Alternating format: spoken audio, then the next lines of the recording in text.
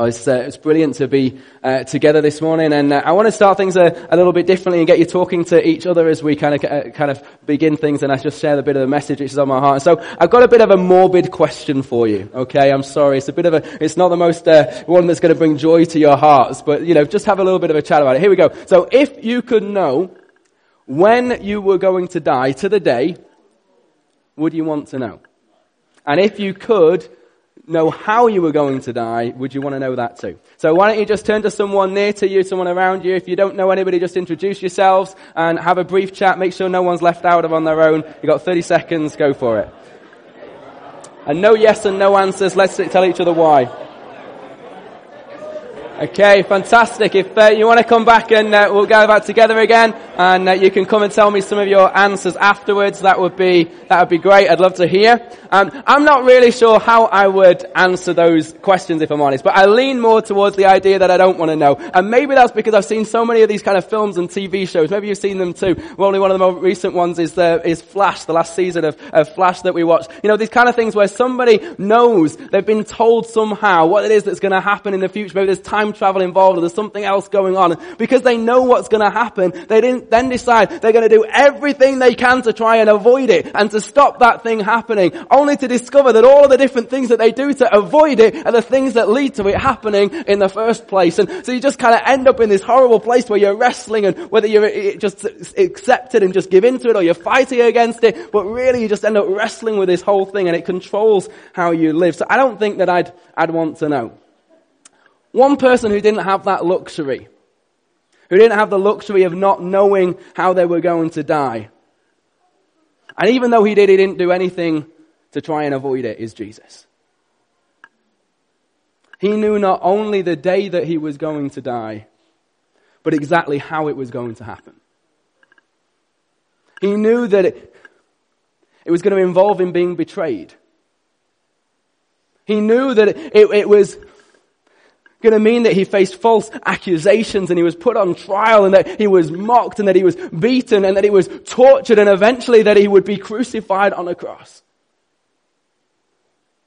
And he knew that on top of all of that, as he hung there on the cross, the weight of the sins, the weight of the wrong thoughts and attitudes and actions and the rebellion against God of every single person for all of time would be weighed on him. And a week before all of this happens, no one else knows. No one else understands. He's on his own, carrying this burden, carrying this weight, knowing what's coming. And he's tried to give some of his friends hints. He's tried to say to them what's coming, and they just don't get it. And so we read in Matthew 20 towards the end, this is just as he's kind of coming into this last week of his life. He's traveling into Jerusalem, and Jesus pulls to one side his closest friends. He pulls to one side the 12 disciples. And he tries to explain to them what's going to happen over this next week. How he's going to be arrested and mocked and spat on. How he's going to be beaten and crucified, and then how 3 days later he's going to rise again to new life. And he's graphic in it. He doesn't hold his punches. He's pretty clear in what he says, but at the end of it all, I still don't think they get it. They're all caught up in the excitement of what's happening and how amazing it is. Jesus is arriving into Jerusalem, and thousands upon thousands of people have gathered, and they're cheering him on. They go, yes! They're saying, Hosanna, like we've been singing. Here comes the one who's going to save us. This whole prayer that they've had for someone to save them, they're now directing to Jesus. Lord, save us. There's all this excitement that Jesus is coming in, and he's about to kind of overthrow the Roman Empire, and he's about to become king in this place. And the disciples are there, and they're with Jesus, and the crowds are around, and they're cheering them, and it's like they're rock stars. And as they're looking ahead, enjoying this kind of popularity, but they look ahead, as they look ahead, their expectation is that this time is coming when not only will they be popular like rock stars, but they're going to be powerful. They're going to be powerful because Jesus is going to become king. And they're going to be at the seats of government around him. They're going to be sat on his right and on his left. They're going to have authority. So not only will they be the most popular people, they'll be the most powerful people in the nation. And they think that in their imagination, as they try and think about the future, this is where things are going. And so they start to argue with each other about who's the greatest. They start to argue with each other about who's going to get what seats in the government, who's going to be the most powerful, who's going to have the most authority, who deserves it. What it is that they think they're entitled to, how it is they think they're better than one another, how people they think should treat them as a result of all of that. And Jesus has just told them, I know when I'm going to die.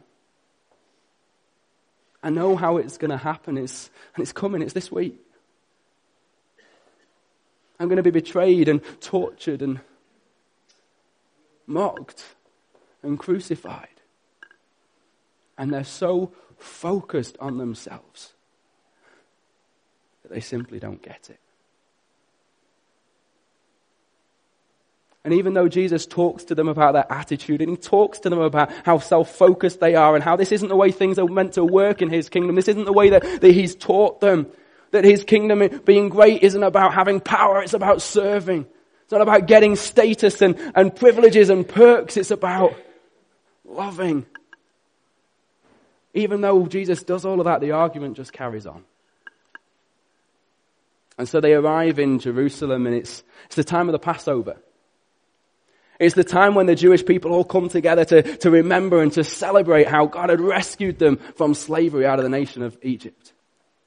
And Jesus and his followers, they're Jews, so they gather about to do this too.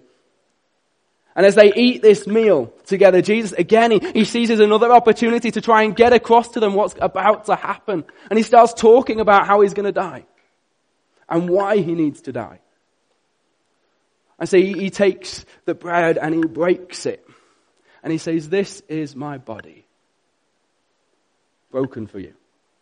And then he takes the cup and he says, this cup is like my blood which is going to be poured out and shed for you so that you can be forgiven. From now on, when you eat the bread and when you drink the cup, I don't want you just to be remembering something that happened so many years ago when you were brought out of slavery from Egypt. I want you to be remembering and celebrating how I've rescued you from slavery to sin. How I've set you free to have life in its fullness. How I've set you free to be able to have a relationship with God. To be able to have hope in this life and for eternity. And the disciples still don't get it. We read in Luke 22 verse 24 that even after this, straight after this vivid example which Jesus has given them, they're still arguing about who's the greatest. And you know, if I was Jesus in this moment, I think I'd lose my temper with them. If I was Jesus in this moment, to be honest, I think I'd be ready to just walk out and leave them to it and be done. Despite years of relationship with him, years of walking with him and spending time with him, years of hearing his teaching about how God's way isn't about what we can get, it's about what we can give, how it's not about how we can have the most and be the greatest, it's about how we can love him and love others. Despite everything that he's poured into them as his closest friends and followers, they still don't get it. They're still just as selfish as ever. And if I was Jesus at this point, I'd be ready to give up on them. And yet Jesus doesn't do that. Do you know the great news is that Jesus will never do that to you either. And as we look to bring Jesus in focus, today we get such a beautiful picture of who he is and his heart for each of us and how he responds to us. We're going to be looking mainly at John chapter 13, and this is what we read in John 13 verse 1. John writes, it was just before the Passover festival. The festival is this whole week of celebration that begins with a Passover meal. So that's where we're at. And Jesus knew that the hour had come for him to leave this world and go to the Father. He knew what was coming. He knew that he was about to die. Having loved his own who were in the world, he loved them to the end. And this is how Jesus responds to the people who are with him. This is how Jesus responds to you and to me even when we don't get it, even when we make a mess of everything, even in those times when we've heard Jesus' teaching again and again and again and we're still not doing it and we don't change. Jesus, instead of being at that point where he writes us off, which I think so many of us would probably do, he responds in love. He responds in love to you, and he responds in love to me. And when John writes that he loved them to the end, this isn't just saying that he loved them till the end of his life, though he did. What it really means, if you kind of look at the wording and the way that it's put together, is that Jesus loved them completely. That he loved them perfectly. That he loved them with an everlasting love. That's how Jesus loves you. That's how he loves me. He loves you completely. He loves you perfectly. He loves you with an everlasting love.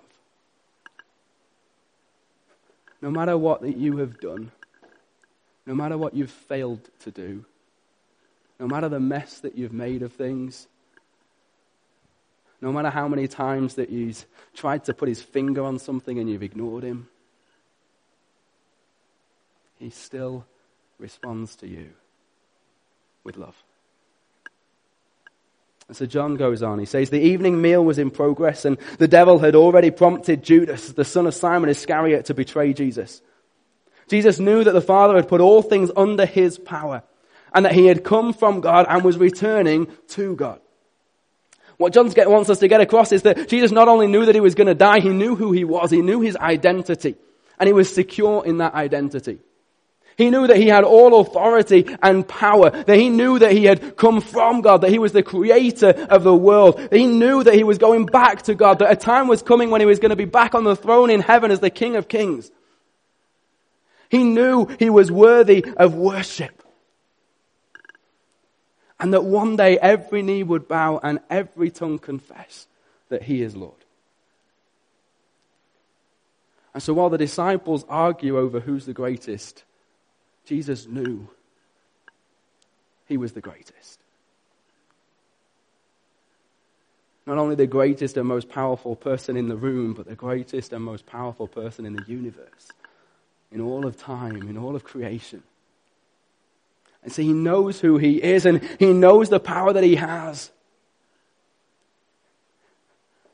Try and put yourselves in Jesus' shoes. Knowing you have all of that power and authority, knowing that's your identity, and knowing at the same time a group of people are meeting in a room just down the street plotting how to kill you. Knowing at the same time that the man sat at your left, sat right next to you, is just waiting for his opportunity to slip out the back door and betray you.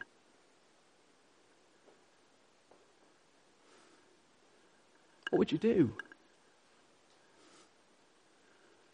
In the midst of everything that you knew in that moment and the power and the authority that you had, what would be your next move? Well, this is what John tells us. He writes, so, knowing all of this, because of all of this, Jesus got up from the meal, took off his outer clothing, and wrapped a towel round his waist. After that, he poured water into a basin and began to wash his disciples' feet, drying them with the towel that was wrapped around him. And it can be easy for us to miss just how shocking this is. How this one act would have silenced every person in the room. It's like Jesus thinks to himself, okay, I've told you, and I've told you, and I've told you, and I've told you, and you still don't get it. I've taught you about how following me is about loving God and loving people, how what it is to be great in my kingdom is to serve, how it's not about being self-focused in all these kind of ways, and you still don't get it. You're still focused on what it is that you think you deserve and your position and your status and what you're entitled to and how you think it's fair for people to treat you. You're not getting it from my teaching, so let me try and show you what it looks like instead. And if you can try and imagine that night, to just try and get hold of something as to why this was so shocking. Jesus and his followers are sitting, eating a meal together. And Da Vinci, you'll have all seen the famous picture, if we can put it up, of Da Vinci and the painting of the Last Supper. Da Vinci gets it all wrong. Would have looked nothing like this. They wouldn't have been sat on chairs on a long table all on one side, and probably would have looked something a bit more like this, which is called a triclinium. It's a low table right down near the floor. And they would recline around it on pillows, resting on their left arm while they would eat with their right. And so they would be pretty snug close to each other. And as you moved around and you reached across to try and get some food, or you turned to somebody on the other side, the risk was that your feet would end up in somebody else's face. And nobody wants feet in your face while you're trying to enjoy a meal. You know, feet just aren't that nice, are they? But these feet were dirty feet. And why are their feet dirty? Well, because they were also focused on how important they were, on their status and what they deserved, on the place that they should have. So focused on winning that argument that none of them wanted to do the job that needed to be done. You see, in that day, you would have worn sandals on your feet. And as you were walking around, your feet would have been exposed to whatever was on the street. And there would have been animals on the street. And where there are animals, there are the things that animals leave behind that are smelly and messy. And the streets would have been dusty. And in the middle of a city, there would have been sewage around the place and muck and rubbish.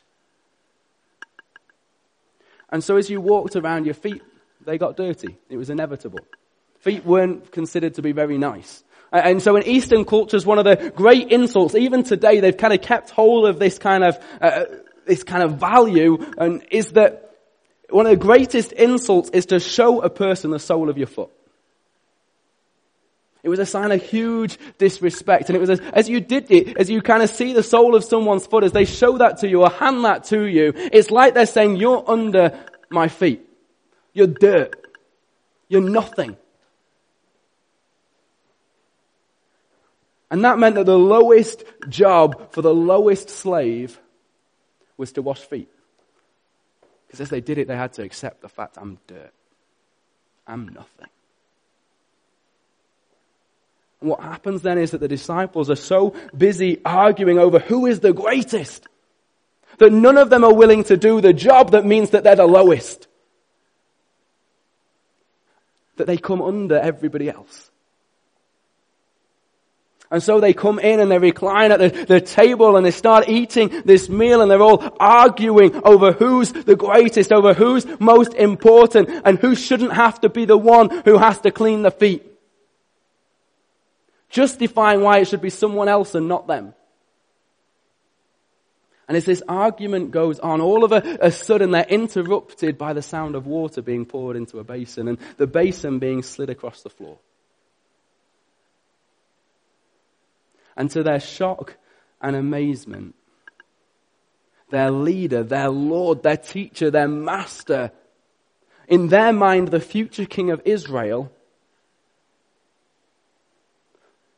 the one that they would all agree was greater than any of them,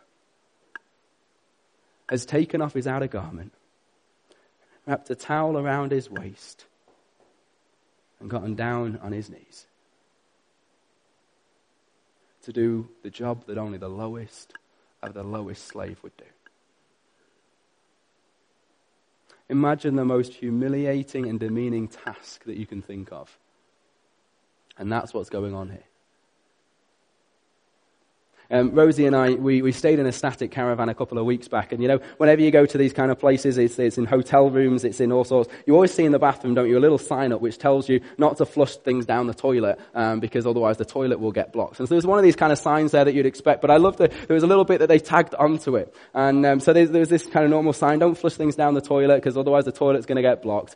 And then it had this little line where it said, when we've got to clean the pipes, that's our least favorite job. Signed, the park maintenance team. And I love that little sign. It was just made it personal in terms of you could just kind of picture and imagine the job that they end up having to do is they've got to kind of clean out the pipes and things around the caravans and stuff. And that's the kind of thing Jesus is doing here. He's doing the one job that no one wants to do. The King of the universe. The one who for eternity had been sat on the throne of heaven with angels around him crying out, "Holy, holy, holy is the Lord God Almighty who was and is to come." This is him on his knees with a towel round his waist, washing and drying his disciples' feet, doing the one job that meant that he was dirt. He was nothing. And just think about this for a moment. Jesus even washed Judas's feet. He knew that Judas had already decided to betray him. And as Jesus knelt down and washed his feet, knowing what comes next, I can only think that Judas had contempt for Jesus as he did it. And yet Jesus still loved him. He still served him.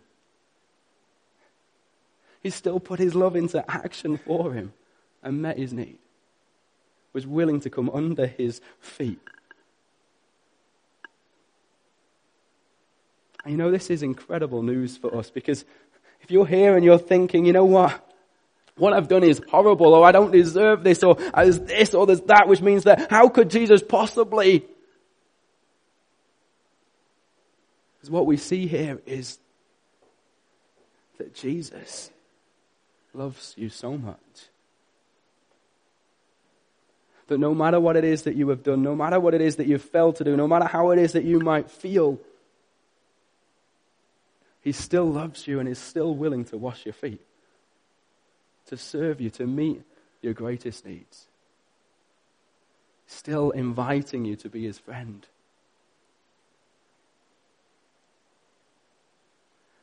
And so as Jesus goes round washing the disciples' feet, they're stunned and they're silenced and they can't believe what they're seeing. And it's so shocking as he's going round each of them that this is then what we read. John writes that Jesus came to Simon Peter, who said to him, "Lord, are you going to wash my feet?" Jesus replied, "You do not realize now what I am doing, but later you will understand." "No," said Peter, "you will never wash my feet." And do you know what this is? This is pride. This is Peter saying, "No, I won't let you serve me. It's not right that you serve me." And while we might not like to admit it, sometimes we can be like Peter. Some of us struggle with the idea that we need help. Some of us struggle with the idea because we want to be self-sufficient. We want to stand on our own 2 feet. We don't like to think that we need things from other people. Some of us struggle with the idea of receiving help because we don't think we deserve it, and so we exclude ourselves from it and we withdraw ourselves from it. That's Peter right here. I won't let you do that for me. But Jesus answered, "Unless I wash you, you have no part with me." Now, I think it's important here that we get that this is about more than just foot washing. If we make this just about foot washing and what's going on the service, then what's Jesus saying? He's saying, well, unless you let me humble you and do the job that you wouldn't do, then you're fired. You're off the team. I don't want anything more to do with you. That's how it plays out, isn't it? And that doesn't make any sense. I want to suggest that Jesus is switching things up here and talking about something deeper. That's why he says to Peter, you don't understand what I'm doing for you now, but later, in the future, you'll understand. Because he wants to get across to Peter that he needs to be humble enough to recognize his need and allow Jesus to serve him. To recognize his need and allow Jesus to wash him clean. And that while in that moment what that looked like is that he allowed Jesus to wash his feet, in the future he would understand what Jesus was really doing and what he was all about as he was preparing them for the fact that they needed to be humble enough to recognize their need. To recognize for Peter that he was dirty before God.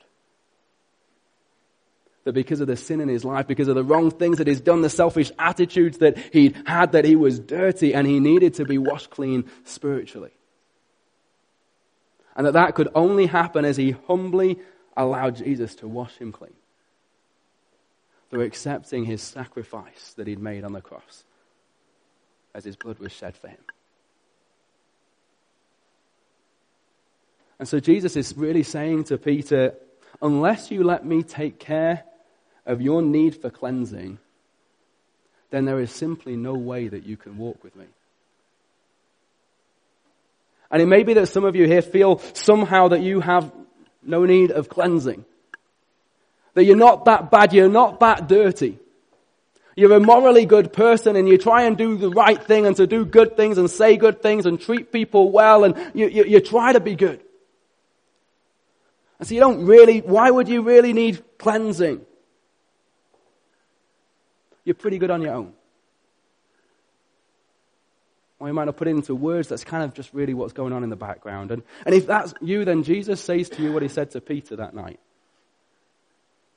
Unless you recognize that you need me. Unless you allow me to wash you clean, you have no part of me in this life. And you can't be with me in heaven in the next. And that's sobering, isn't it? And I don't know how you respond to that, but I love how Peter does. He does a complete U-turn and he's all in and he says in verse 9, then Lord, not just my feet, but my hands and my head as well. Jesus answered, those who have had a bath need only to wash their feet. Their whole body is clean, and you are clean, though not every one of you. For he knew who was going to betray him. And that was why he said not everyone was clean. And this sounds a little bit obscure, but actually the idea here is really simple. You know, once you take a bath in the morning, you don't need to take another bath for the rest of the day, do you? Unless you've done some kind of crazy amount of exercise and you're pretty stinky, then maybe it's a good idea. No, but generally you'll have a bath or a shower in the morning and that's you done for the rest of the day. But you might get mucky hands doing DIY. Working on the car. Or you might get mucky hands as you kind of start working with raw meat and chopping it up and things. And so you know you need to wash your hands.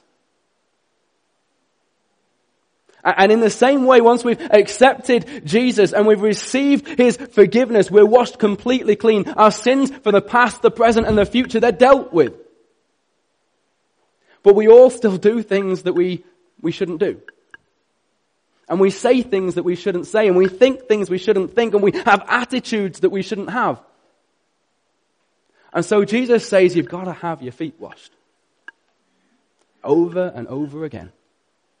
You need to confess your sins to God. You need to keep on admitting how you need him and allowing him to wash you clean. Why?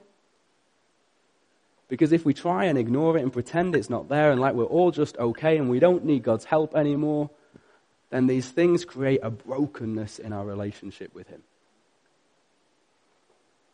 So John goes on and he writes, Jesus, when he had dealt with Peter and finished washing their feet, he put on his clothes and returned to his place.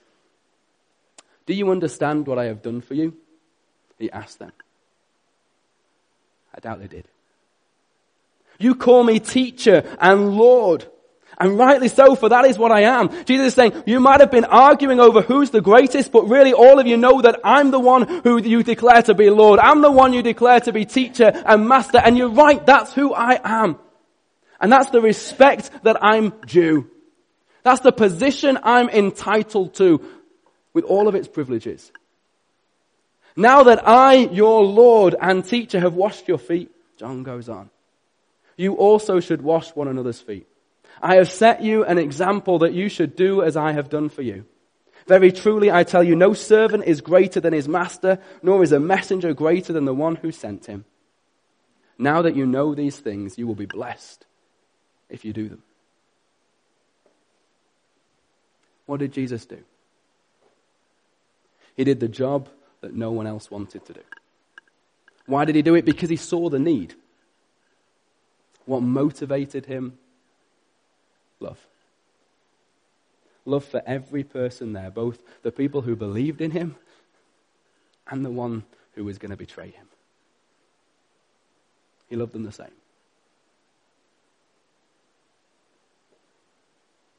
Jesus is saying, I've set you an example. I'm the one with all power and all authority. I'm your Lord and Master, the one entitled to respect and privilege, the one who deserves to be worshipped. And this is how I choose to use my position. In love, I choose to serve.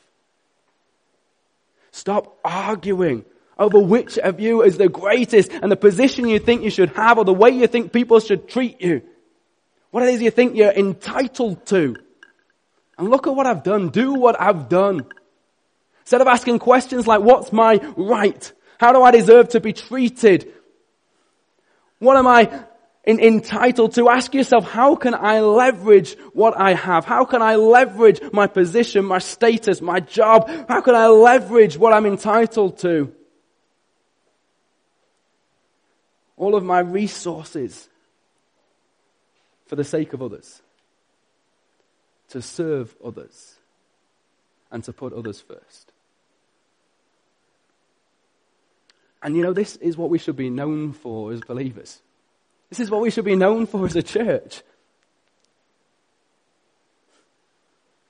You know, people should look at us and say, I don't really know about this whole Jesus thing, but my goodness me, I'm glad they're here.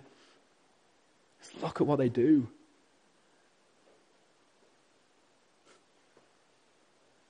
Using our resources and our time and our position, everything that we have for the sake of others.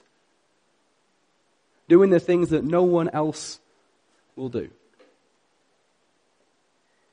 Because we see the need and we love people enough to go low and do something about it. And that's why as a church we operate the food bank. That's why so many of you give your time to serve in the food bank, but also to serve in other ways in the church or out in the community. That's why we're looking to start Transform St Austell, which we talked about at the Vision Night a while ago, to go out into the community and to clean beaches and parks and do the jobs which need to be done, but no one's doing. Or no one wants to do. It's because there is a general call of God on your life and a general call of God on my life to serve. Not just to do what we like doing or we feel called or we feel gifted to or we enjoy, but to do the jobs that no one else wants to do. Because it's an opportunity as we do that to show our love for Jesus. And it's an opportunity as we do that to put into action our love for others. But you know, this just doesn't, maybe it does for you, but for me certainly, it just doesn't come naturally, does it?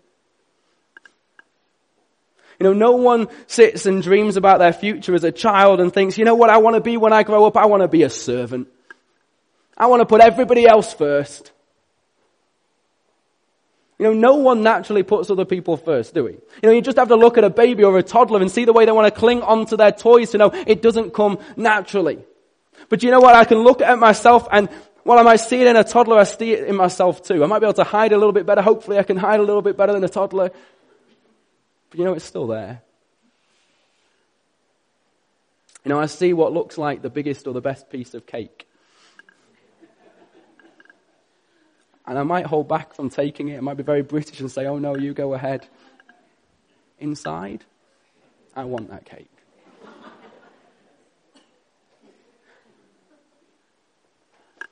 We laugh and we know it's true, but you know what? It's not right. You know, yesterday I was coming out from here, and we'd been up to Exeter. I was coming out from here, and we were driving through the estate and got to the exit, coming out towards the roundabout, and there was a Range Rover coming the other way. And the Range Rover only needed to reverse about 2 meters back to allow me to be able to get past them, and he just sat there. And he wouldn't move. And everything in me felt I shouldn't have to be the one who has to reverse around this silly, awkward corner with cars parked at the side of it. I shouldn't be the one who has to do that. You've got less far to go. It's not my job. Everything in me was focused on my rights, what I'm entitled to, what's fair for me. Why I shouldn't be the one to be inconvenienced. In the end, I moved my car because he wasn't going to, but I didn't like doing it. The reality is that in more ways than we would like to admit, we're often like the disciples. I've heard the teaching of Jesus. I've lived alongside him in relationship with him for years. I know what it is that he says. But I'm too busy focused on myself. And why I shouldn't have to do it. What my rights are, what I deserve. To actually allow Jesus' teaching to change me. And to put it into action. You know, for us to choose to become servants. To do the jobs that no one else wants to do. And if we're honest, often we don't want to do. For us to put others first, it just doesn't come naturally.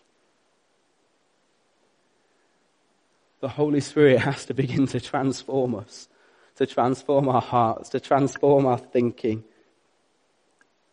to pour his love into us for other people, to give us a security in ourselves so we're not constantly worried about how other people see us and wanting to look good.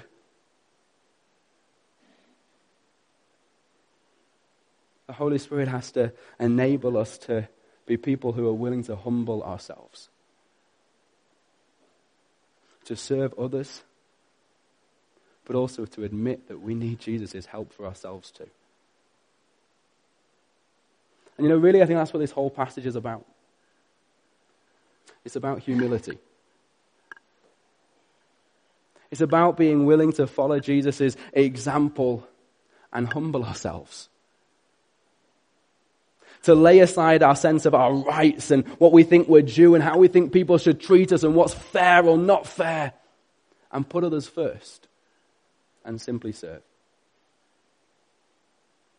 And it's about humbling yourself by admitting that you need him. And allowing Jesus to serve you. Confessing to Jesus your wrong thoughts and attitudes and words and actions. Admitting your need for forgiveness and allowing him to wash you clean. Admitting that actually, as much as you wish it was the case, everything is not all right. You're not as great as you want people to think. Admitting to Jesus how much you need his help. To follow his example. To put others first and that you just can't do it on your own. And let's be honest, if we're going to get real, humility is hard. Isn't it? It can be easy sometimes to think, well, I'll go and do the dirty job and serve because actually I know deep down that people will think I'm pretty great because I've done it. Real humility is hard. Bowing the knee, admitting we need help, putting other people first, laying aside our rights, our sense of what's fair and our reputation, what we deserve, is hard.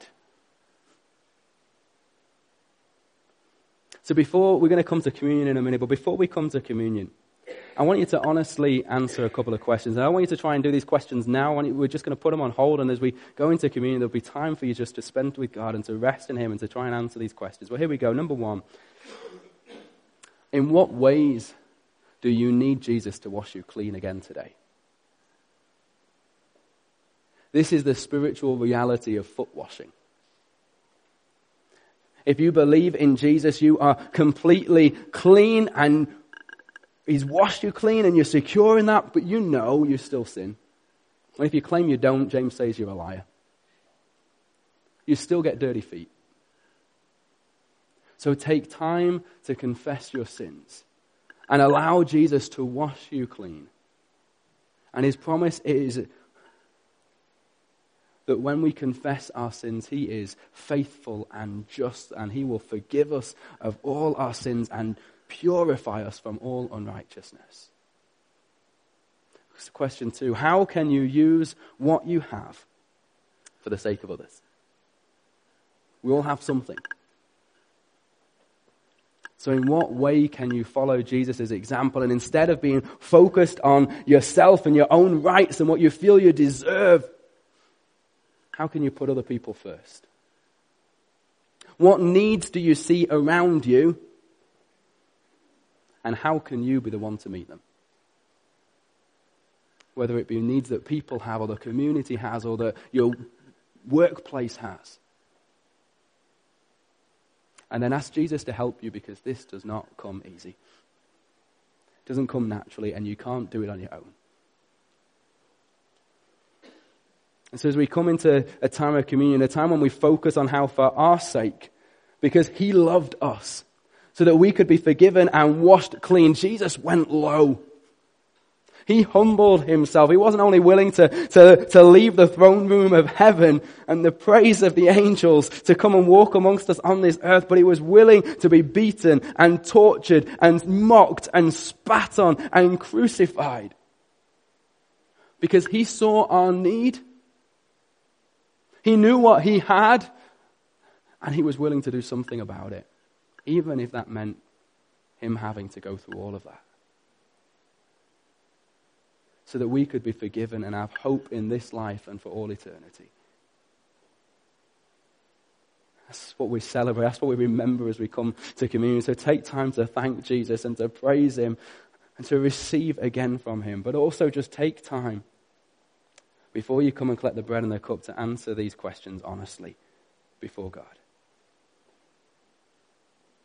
And if you're here and you're not a believer, then this is a great opportunity, because Jesus is reaching out to you and He loves you, and He is inviting you to respond to Him and to come and to give your life to Him, to accept what it is that He's done for you. And for every person who has accepted Jesus, for every person who's received His forgiveness and accepted Him as King,